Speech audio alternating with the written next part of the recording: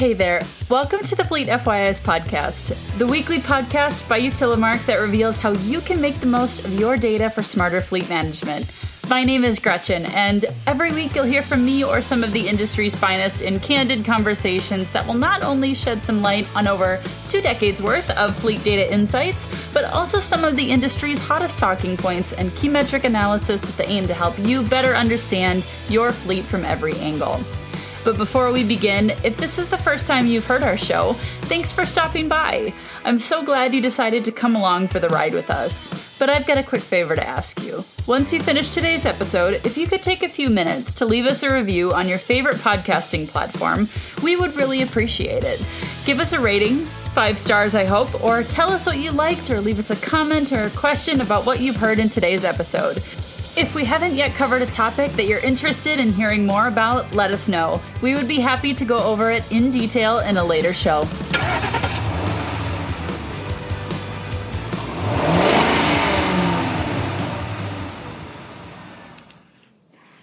Hello, everyone, and welcome back to another episode of the Fleet FYI's podcast, and welcome back to another daily recap for day 2 of the NAFA Institute and Expo in Columbus, Ohio. How are y'all doing today? I am actually quite excited to be giving you a daily recap of day 2 because I thought that day 2 was very exciting purely from the premise of the fact that the exposition hall is now open.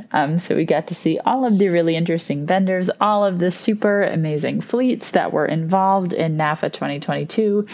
And here's the best part. We even got a little bit of a sneak peek of the top 100 best fleets in the country and a presentation that was actually given this morning by some of the folks that made the top 5 fleets in the country list. So if you'd like to hear more about day 2, let's dig in. I think it'll be a good one.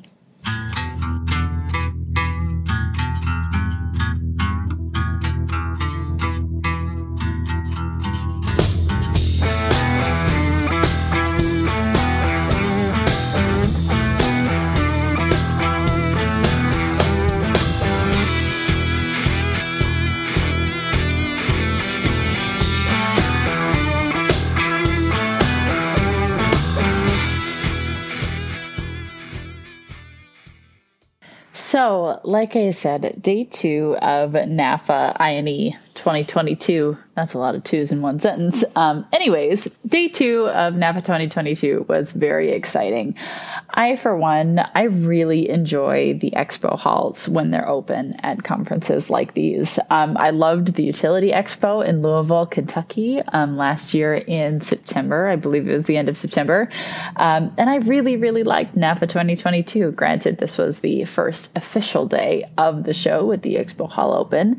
And yesterday was pretty much seeing all of the booths actually in their beginning stages and being able to be installed and put up and ready to go. All of the vehicles entering the hall just for display and showcase today.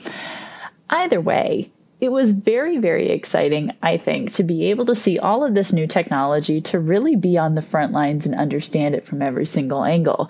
I mean, you have companies that are putting out EV models that, whether or not the supply chain dictates that if you order them today, they could be here in 2 years or they could be here in 1 year. Either way, even with supply chain issues, worries aside, it's frustrating, but the technology itself is still absolutely fascinating, at least in my opinion. Then if you look at incorporating hydrogen fuel cells, if you look at incorporating all of the types of alternative fuels, all of it, it's just, there's so much technology that's right available at our fingertips, and there's just so much to be able to include.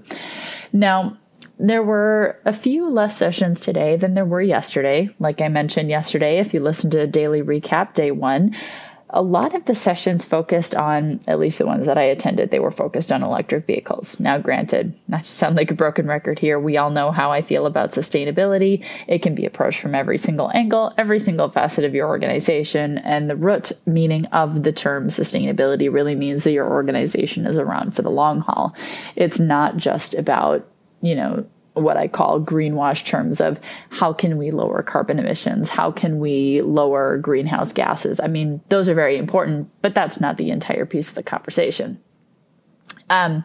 You have a lot of these sessions that are focused on life cycle and total cost of ownership, and the ones that personally I attended just from personal interest, which were on electric vehicles and alternative fuels and, where we were a year ago versus today in this alternative fuel electric vehicle universe, almost, for lack of a better term, right? And there's so much information being thrown at fleet managers today that sometimes it can feel a little overwhelming.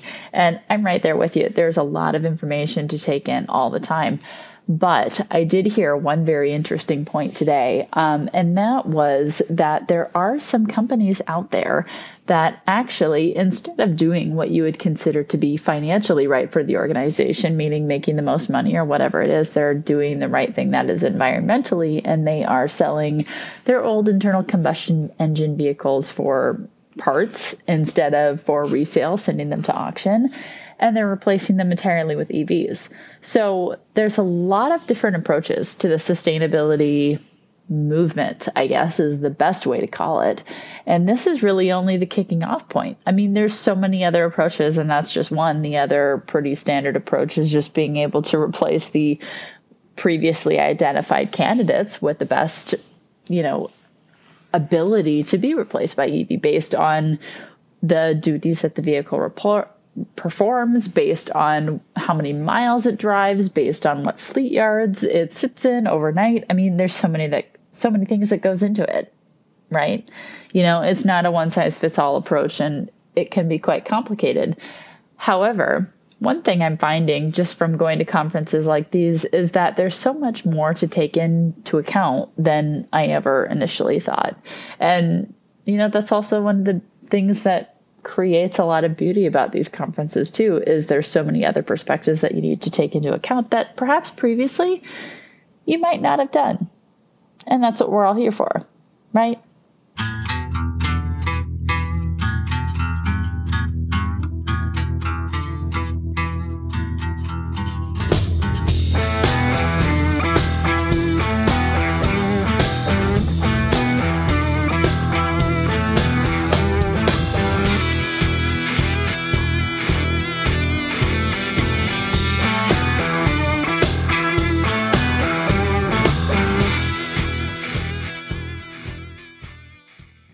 So I would love to hear your thoughts, and this is true for every single episode, but especially when it comes to events like these, like NAFA INE 2022, I would love to hear your perspective, your thoughts, your take on whatever you've experienced at the show, especially, if you're at the show and not just watching virtually on the app, which still a great venue for being able to attend the conference virtually. However, I always love to hear from people that are at the show as well.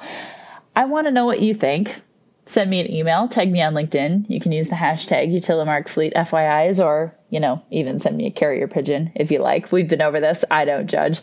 Either way, I want to hear what you thought. Did you like the sessions at the show? Did you hear about some of the topics that you wanted to hear covered? Was there something else that you'd like to hear about, perhaps next year or the year after?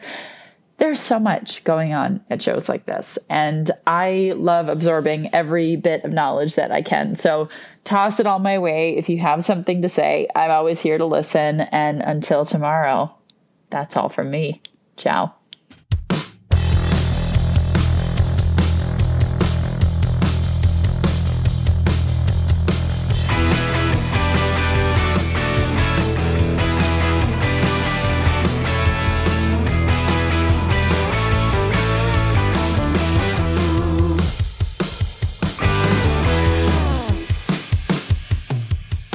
Hey there. I think this is the time that I should cue the virtual high five, because you've just finished listening to another episode of the Fleet FYIs podcast. If you're already wanting more content, head over to Utilimark.com, which is Utilimark with a C, UTILIMARC.com, for this episode's show notes and extra insights coming straight from our analysts to you. That's all from me this week, so until next time, I'll catch you later.